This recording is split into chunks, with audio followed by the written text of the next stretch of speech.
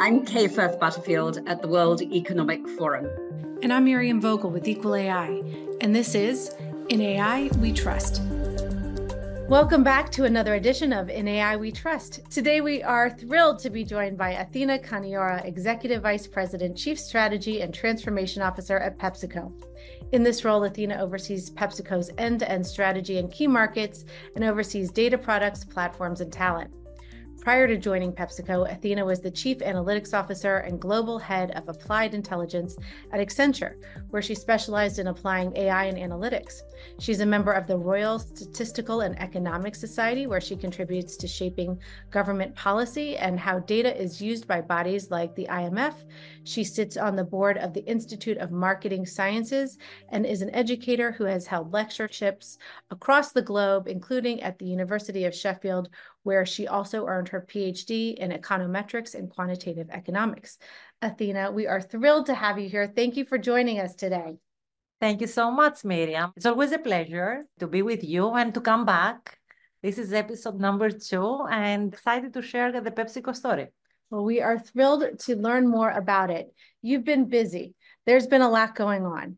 It's to think about what has changed in the world, let alone your world, since we spoke last spring, almost a year ago. Let's just start with that. The whole world's perspective on AI has changed since we last spoke. I know there has been so much underway in your work at PepsiCo. What have been some of the biggest, most impactful changes at PepsiCo since we last spoke? Well, firstly, in the middle of our industrialization journey. So for many of our global AI capabilities, we had started rolling them out in pretty much every major geography, everything from smart manufacturing to how we engage with our consumers, rethinking of our supply chains and our logistics. So AI was becoming pervasive in every part of the operation of the company. Plus, of course, we have had the major upskilling and reskilling as an organization. Now, what has changed is probably the focus and the attention of the external world on AI, specifically after the explosion of Gen AI. As PepsiCo, we were one of the few companies that were doing things and we were talking about it in the context of responsibility and ethical usage and practical applications for our employees. But not many other companies were thinking of AI that seriously in all the aspects of value chain. I think after the Gen AI explosion, the world has truly changed. And as such, the expectation also of our employees around the use of technology has changed a bit. So what do I mean by that? In the past, it was a push and a pull, right? So we said, okay, this is what we believe we should be doing as a company. Let's educate you about the benefits. Let's work on a couple of pilot markets to test out the waters, and then let's scale across the board. Now, more and more, we have our employees saying, oh, by the way, I want to test Gen AI for creative campaign design. Oh, I want to test Gen AI for new product development. Oh, I want to test Gen AI for better employee engagement. So there is a huge pull. Why? Because they now understand more the benefits of technology. Because of that, I'm very excited because now everyone in the organization wants to be involved. The tricky part is, how do we do it responsibly? By using, again, the framework that we have established and educating everyone, both about the opportunities, but also the risks. Well, that is why it is so much fun to have this conversation with you always, Athina. You have such a broad vantage point into what's happening in the world of AI. And the other fun part is when we say PepsiCo, most people don't immediately think AI. And yet the ways you've already listed of the exciting ways that even your employees are wanting to do it, let alone what you have in store for them. So I'm wondering, for one moment, let's look ahead. I think the exciting and challenging part of your job must be that you're almost expected to have a crystal ball and understand how the world will be transformed so that you can plan your huge enterprise accordingly. What do you think will be the most impactful ways that AI will change how PepsiCo does business in the future? I have the advantage of my role not being the T, the transformation, but also the S, the strategy. And as part of my responsibility is to rethink of what is the strategy of the organization, not just in the next year, but also the next 3 years, 5 years, and eventually 10 years. Because as a company, what the board and our chairman aspires to is to perform to potential. So what is the potential of PepsiCo and how are we able to achieve that? And based on the analysis that we have done in the past, I would say 6 to 9 months, we cannot reach the potential without embracing and harnessing the potential of the technology that comes with that. And not just around AI, but also blockchain and next-gen automation, the robotics and metaverse. So every new technology that touches the ecosystem of PepsiCo, it is imperative that we embrace, we make it our own, we use it in our processes. Otherwise, we will not reach the potential that we have as an organization. And that translates in a couple of activities and actions that we have decided to take as a company. One is, what are the future job families that will make this company even better, even faster, even stronger, as we rethink the business model of PepsiCo? We believe that there is a very near future where we will not have those functional silos anymore. So the role of finance will not be the role of finance. The role of HR will not be the role of HR. The role of sales will not be the same role of sales. But there will be a much more integrated backbone of the organization that will drive decisions coming out of those platforms that we are embedding, touch directly the consumer, touch directly our customers, and touch our employees, without thinking HR first, or finance first, or sales first. So it's much more outcome driven. So we are designing a company starting with the outcome that we want to have, the mission that we want to achieve, the vision that we have when it comes to the financial performance, and then breaking down the silos of the functional space that typically every corporation has to abide to operate. So one is rethinking the operating model of the company. Mm-hmm. The second big component is rethinking of the employee DNA. So if we were to think of what is the current employee DNA of a company that is in the manufacturing space, you have this division between frontline workers and knowledge workers. In the next 2 years, again, because of this explosion of technology and how we are thinking, everyone will be a knowledge worker. Everyone will now hold the power of AI applications and insights and data-generated output, and will be able to take decisions without having necessarily a need to be a data scientist or a business analyst or a data management expert. So the democratization of the knowledge allows someone who before was maybe a warehouse manager now to be an insights manager. Before was a marketeer, now to be a consumer insights lead. So we are changing now the DNA of the employee base of the organization. And that will trigger different behaviors, much better productivity, operational excellence, proximity to the consumers, and different and agile ways of working, a real-time activation of all the journeys that we are putting internally for our operations, but also externally for our consumers and our customers, and therefore make this company, I would say, a digital first and AI first company. And the last thing is around the culture of the organization. We are a company that rewards, and rightly so, entrepreneurial spirit, heroic behaviors, a competitive spirit, and doesn't reward as much adoption, common ways of working, standardization, right? So we are now rethinking what should be the culture of the organization that allows you to thrive through creation, but also allows you to adopt and harness what someone else has built for you. And therefore, our modus operandi will be global to local. We want to empower the market by building things one way.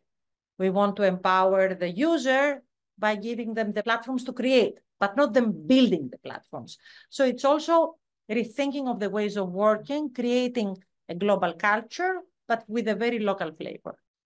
Wow, there's a lot to unpack there. I can only imagine how interesting, exciting, challenging these questions are on your plate on a daily basis. Breaking silos. This is a theme I think we all need to be thinking about in general when we're talking about AI. It's going to make us rethink all of our institutions and infrastructure, and you're so far ahead by taking the company in that direction. But the other thing I think that is so unique from your point of view that I would love to learn from and hear about is there's one thing to talk about our point of view and our enthusiasm and our understanding about how people can benefit from AI, from these technological advances, new jobs, the health opportunities, the efficiencies, the accommodations. But then there's the reality of how people feel about it. You know, you're talking about culture, and I'm sure part of the culture is the frontline workers, the small mom and pop shops that you work with, those in agriculture. And I bet you get a great sense of what the front lines of your employees and the extended partners are feeling. What are you getting as the general sense of those who you work with, the front lines, in their feeling about how AI is going to impact their lives? And I'll start with probably our partners. As you said, is the mamas and papa shops, the small traditional trade businesses, where in their minds, they want simplicity of both execution and collaboration. So what do I mean by that? Currently, the operating model that we have with them is, you have the business development manager, you have the sales manager, they go there, they take the order, they engage with them, they look at the portfolio, and then they decide collectively what should be the right product mix that should be in display on the store. That takes time, right? And it's not necessarily very accurate. So what we have been doing in the past 3 years, and more so in the last years, we have been trying to create what we call the perfect order. So instead of us going to the store, why not give to the store owner the ability through the application to have a baseline order that we call the perfect order, which that order reflects personalized needs, personalized promotions, the portfolio choices that he or she wants, with gamification, with loyalty rewards, opportunities, the ability to collect and redeem, and not just within our platform, but also other platforms, but then also the opportunity for him or her to customize the order. I think the typical issue that you will find is that many of them will say, yeah, but the order is not exactly what I want, and PepsiCo or anyone else, you're trying to lock me into the order to buy more. Say, no, we'll give you the perfect order that we believe is best suited for you, but you can always go and change it. So this is where we give now the power to the store owner. And that unleashes a lot of opportunities for the salesperson actually to do business development, to educate the traditional trade owner on the portfolio, on the innovation, on the engagement with the consumer. So not worry about the sales, but develop further the store, because those stores are the bloodline of the country. And they are not the big retail stores. They are the people that have 5, maybe 10 employees, that it's family businesses, and we want to ensure that those family businesses are a sustainable business model for them, and therefore make it easy and economically viable for them to continue ordering from PepsiCo. That's how we are rethinking the traditional trade. Now, if you were to think then of the ecosystem of PepsiCo, you also have our farmers. We have big agro operations, and we don't just work with the big farming families. We also work with the small and medium-sized farming communities who they have a couple of acres in different parts of the country, who live from growing the potatoes, who live from growing the wheat and the corn. So those ones cannot afford AI platforms or AI applications. So for those ones, we are giving them access to our infrastructure, to our technology, free of charge, to all the different systems we have created around yield optimization, pesticide prevention. It's on regenerative training, on regenerative practices, farming practices, drone technology to monitor weather conditions. So we feel we do have a responsibility, because these are families that have been with us for generations. We have farmers that are 3rd and 4th generation farmers that have been working with us. But again, those technologies are still very expensive. So as PepsiCo, we provide them the platform so they can use. So then they can work with us harmoniously to be able then to pivot to more regenerative agriculture practices. And lastly, you have the employees. And the employees are also consumers. So the one thing we have been trying to do with our employees is, besides the obvious, let's upskill you and reskill you to do a better job internally, but also let's upskill you and reskill you to be able to harness this technology outside the organization. As well as you're trying to think, okay, what should be your next move as an individual, how you can contribute back to the economy where you are operating, how you can be an ambassador for the community, that you work with. So a lot of those people are now becoming digital ambassadors for the company in their local communities, and they give back to the local communities through different activities that we do, whether it's our PepsiCo Foundation or other programs that we have within the organization. Fascinating. I mean, you're running an entire country's worth of populations and digitalizing them and helping them benefit. What's been their sentiment? Is it when you're first talking to your employees, when you're first explaining to the mom and pop shops, even that you're generously offering the platform in the agricultural setting, what's been the initial reaction? Has it changed over time? You know, now that you're a little further into the program, what are you seeing in terms of their response? There's always an initial hesitation. They think, even though they might not say it, there must be an ulterior motive for PepsiCo. You know, what do you really want? I mean, is it that you want to have access to our data? Do you want to have more access to, some of them say, to our crop? Is this about kind of securing the crop? Some of them is like, do you want exclusivity when it comes to your products? And that is typically the first reaction. Yes, but. Yes, why? And you see after the probably second conversation, pivots to, okay, now I understand it's about common success. Now I understand it's about common KPIs. So we link our success to their success. Because if they don't sell, we don't also sell to them, right? I mean, so if they don't produce, we also don't have products available for the consumers.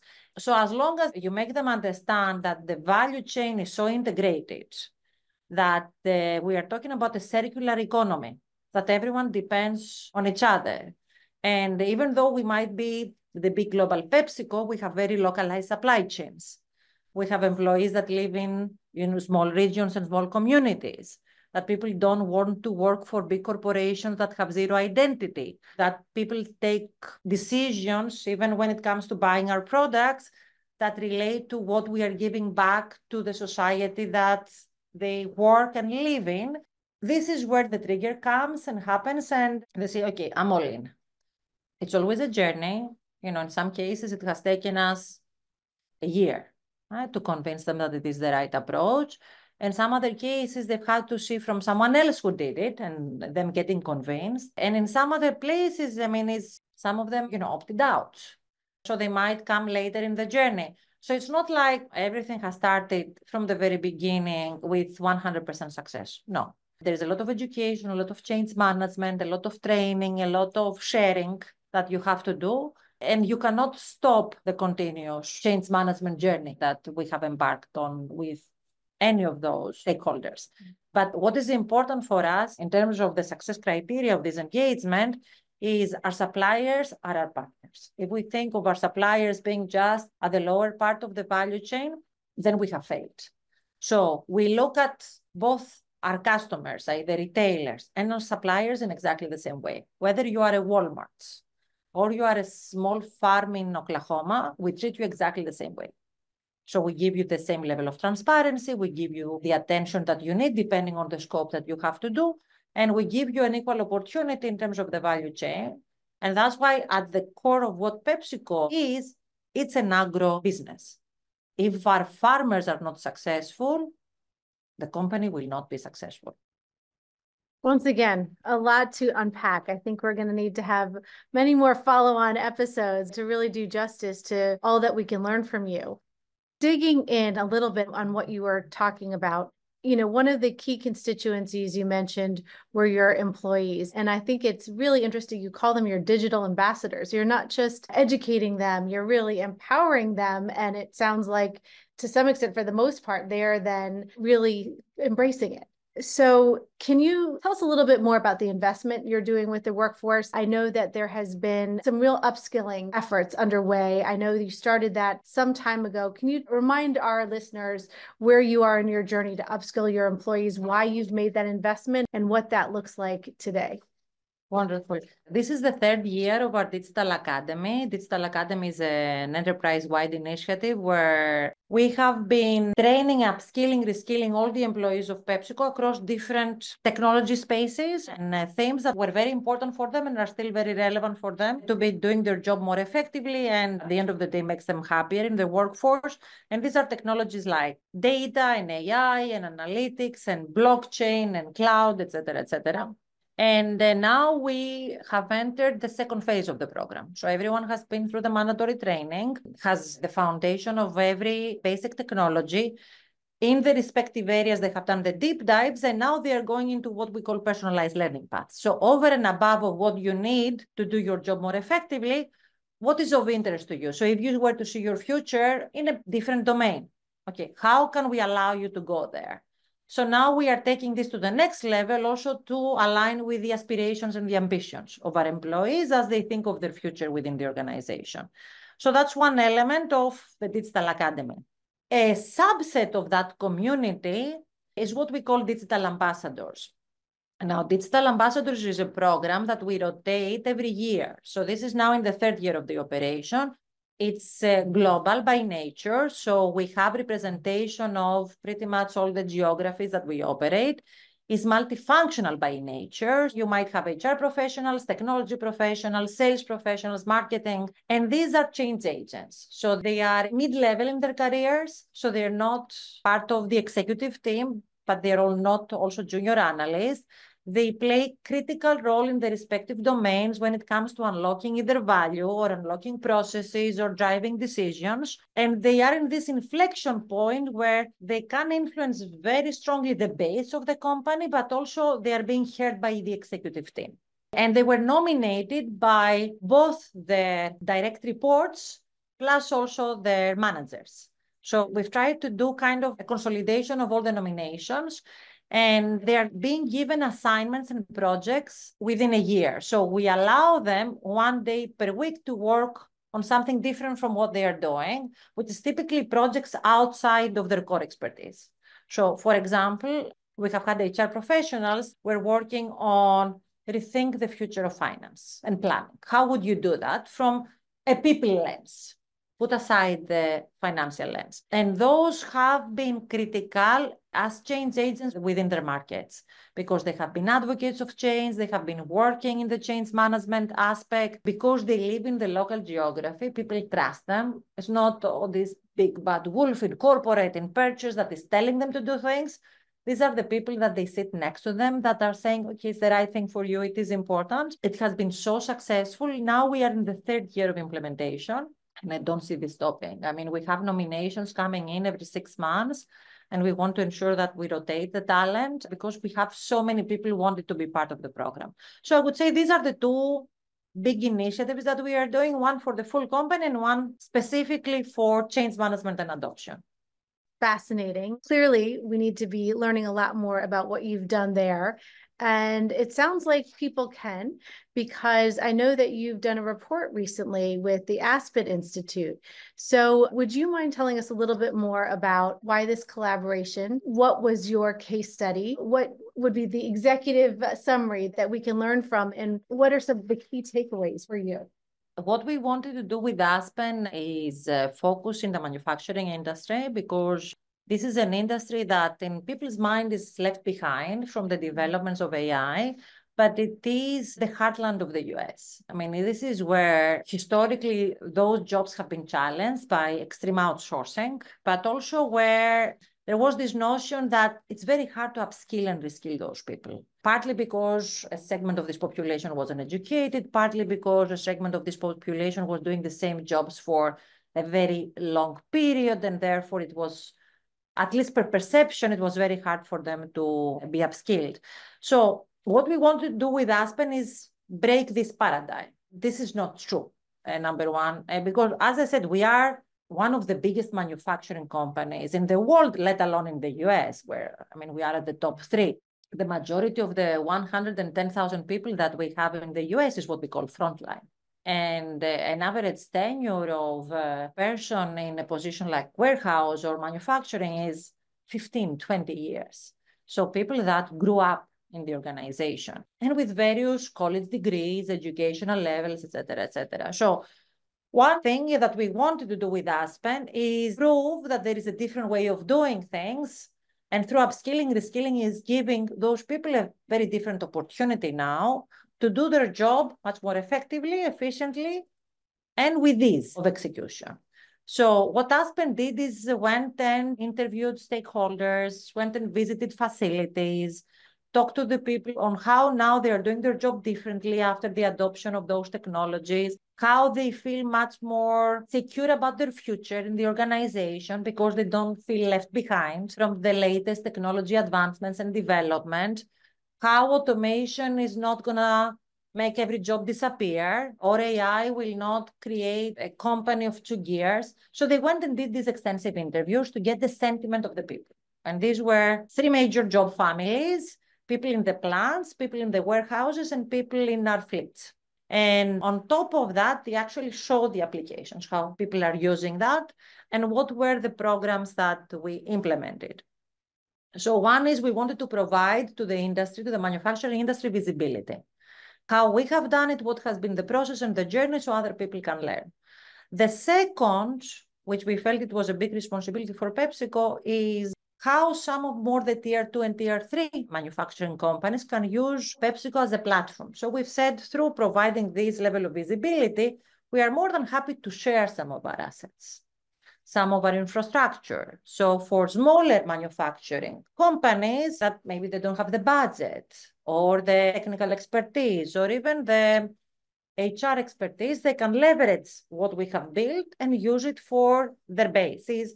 So an opportunity to bring the industry along and not just the big manufacturing players. And lastly, we see that as a big competitive advantage of the US economy, where something that can truly uplift the economy through bringing the whole manufacturing association to a very different level of expertise with a much more self-sustainable model of both the employee base and the assets that come with that.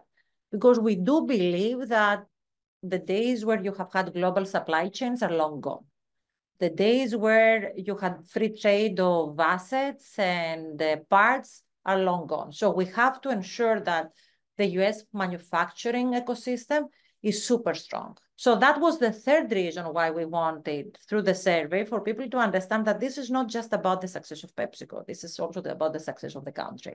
So these were the three main reasons, and we encourage everyone to read that white paper. And PepsiCo, we want to help our peers and every part of the manufacturing value chain to be successful.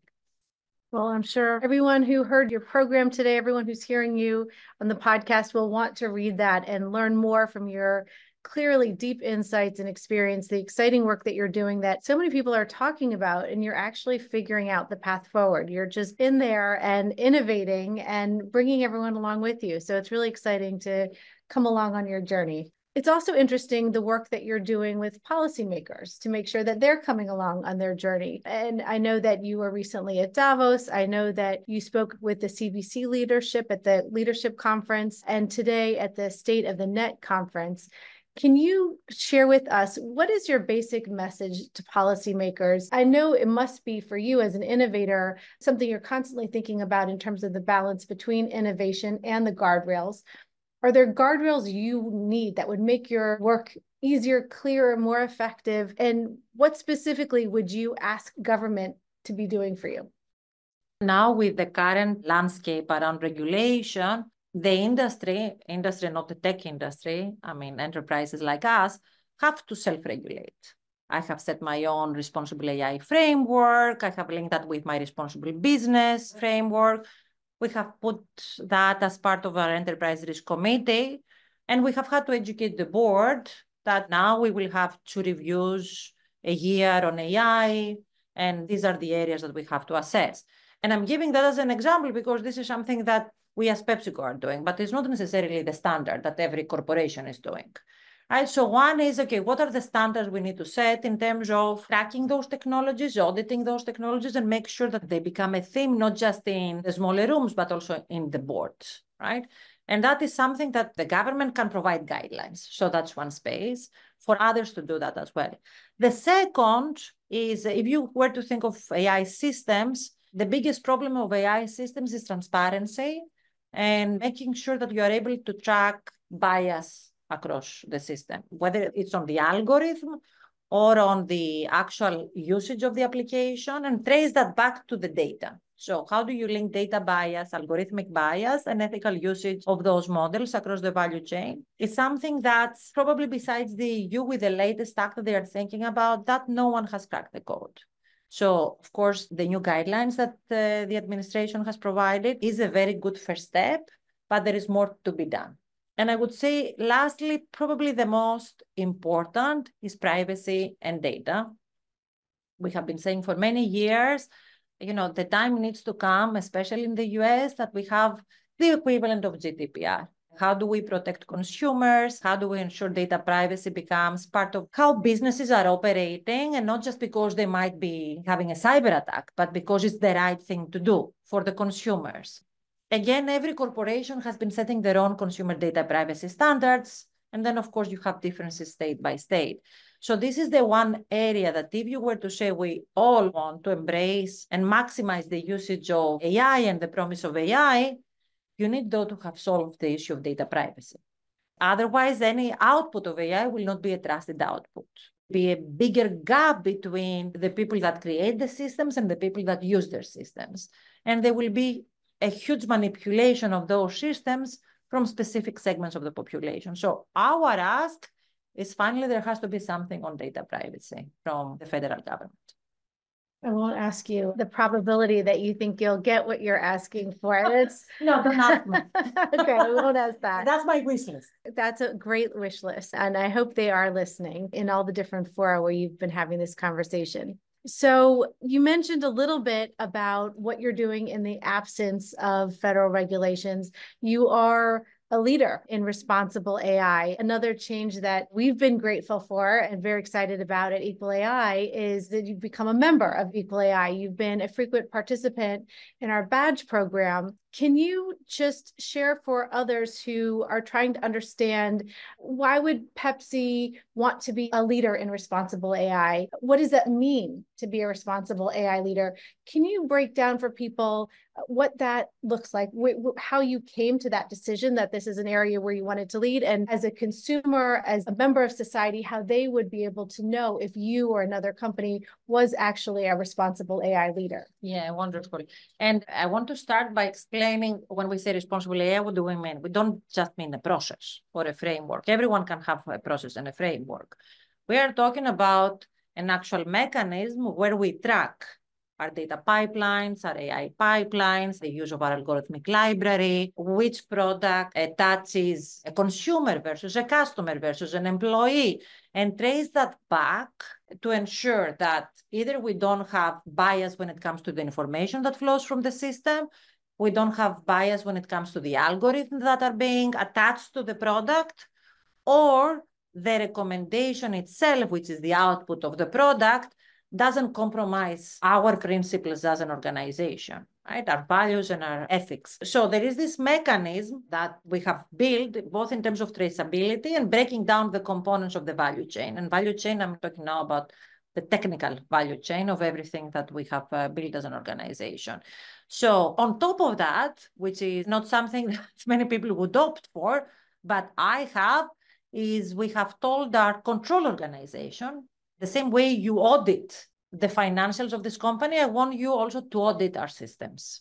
So go through and audit every part of the mechanism on how we deliver, develop, and drive those capabilities. So it is part now of the control processes of this organization, because I want to be able to report back that we are doing things, and not just in a way that no one can understand. So I'm the only one who can audit myself, but in a way that the organization, the company, can audit me and what I'm building. So that's a second big component. And the third element as part of the responsible AI framework that we have put is we have made very public. So when NIST had the RFP, we shared the responsible AI framework. So in the bodies that are thinking about responsible AI, we have shared in full transparency what we have been building, and also with our technology partners as well. So because we want them to evolve their thinking per the standards also that we are setting for ourselves and our consumers. Lastly, I want to tell you that the one thing that our consumers have told us again and again and again is, although I want to engage with you, I want to have the right to be forgotten as well. So the one thing that we are very laser focused is, as we engage, especially with our consumers, we forget who the consumers are. So the information just flows when it comes to sending them the product recommendation, and you will not find any trace back of that consumer to any of our systems, which for us is also super important because we are in every household in the US and we touch every single person in this country. So the last thing we want is our consumers to feel that we are intruding. We know what they are doing. We know what preferences they want outside the portfolio that they want to engage. So the choice that we are giving them to be forgotten is part of the responsible AI framework. Well, I think you've given us a few new ways to think about leadership and responsible AI. Choosing to be audited is not something you hear most executives or industries ask for, particularly when it comes to AI and so much innovation and so many unknowns as we explore this together, and allowing consumers to have this power to be forgotten. So many interesting things for us to continue to digest and think through and learn from you. Well, I hate for this conversation to come to an end, but I know we have to give you your time back. So the question we always end with is asking our guests, what's the AI innovation that's most exciting to you? Of all the different things currently that you are playing with or you see coming down the horizon, what's the AI system or technology that you're most excited about? Maybe I start with the use case and then I go to the systems.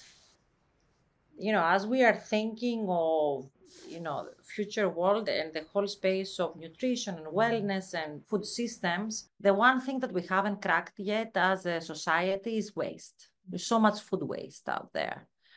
And we are a very big foods company, right? And even as with our other CPG partners, we haven't solved that problem yet. I mean, how can we minimize food waste in the value chain? I mean, everything from the crops to the product that we provide, to even the consumer that consumes that product, there is waste in the value chain. So for me, and that's why I said kind of when you connect the data, you can connect the value chain, and therefore you can eliminate all those areas where you don't optimize the process. That for me is the biggest unlock that AI can help the societies, is elimination of the food waste. We will have a serious food problem as a society. You see that already in the world, and we have to be able to tackle it in the most efficient way. Otherwise, there's nothing left for our grandchildren, not just our great-grandchildren, but our grandchildren. So that's one. Now, in terms of AI systems, and I think many people have said it in the past, not so much anymore, I am very hopeful that maybe in the next 10, 15 years, we will be able to crack the code on quantum computing, especially with the latest advancements in supercomputing, because that will unleash unlimited resources for us when it comes to optimization. Gen AI is great because it minimizes manual tasks, but inherently it's a productivity play, right? At the end of the day, we were to find a way to optimize the world. I mentioned one example, and that is, maybe the future of quantum or technologies like that. I think we will have unlimited opportunities, and maybe also from an energy perspective and a usage and climate. So that for me is one technology I'm still watching out, although I think many people have forgotten about it in the light of Gen AI. What should be the next advancements of quantum? Athina, you've given us so much to learn from, to unpack, to digest, from your upskilling to your empowering the mom and pop shops, the sustainability you're doing with all the agriculture and the farmers that you're working with and the farms that you're supporting, to having us look ahead to reducing food waste and the benefits of quantum. So thank you for this very inspiring conversation, and we look forward to having another one and tracking these encouraging developments. Oh, thank you so much, Miriam. I'm happy to be back again. Yes.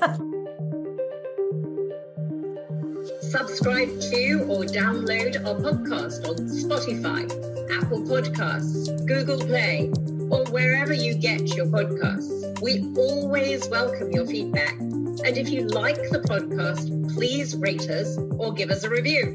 To learn more or get involved, visit us at www.equalai.org and www.weforum.org. And a special thanks to NP Agency, without whom this podcast would not be possible.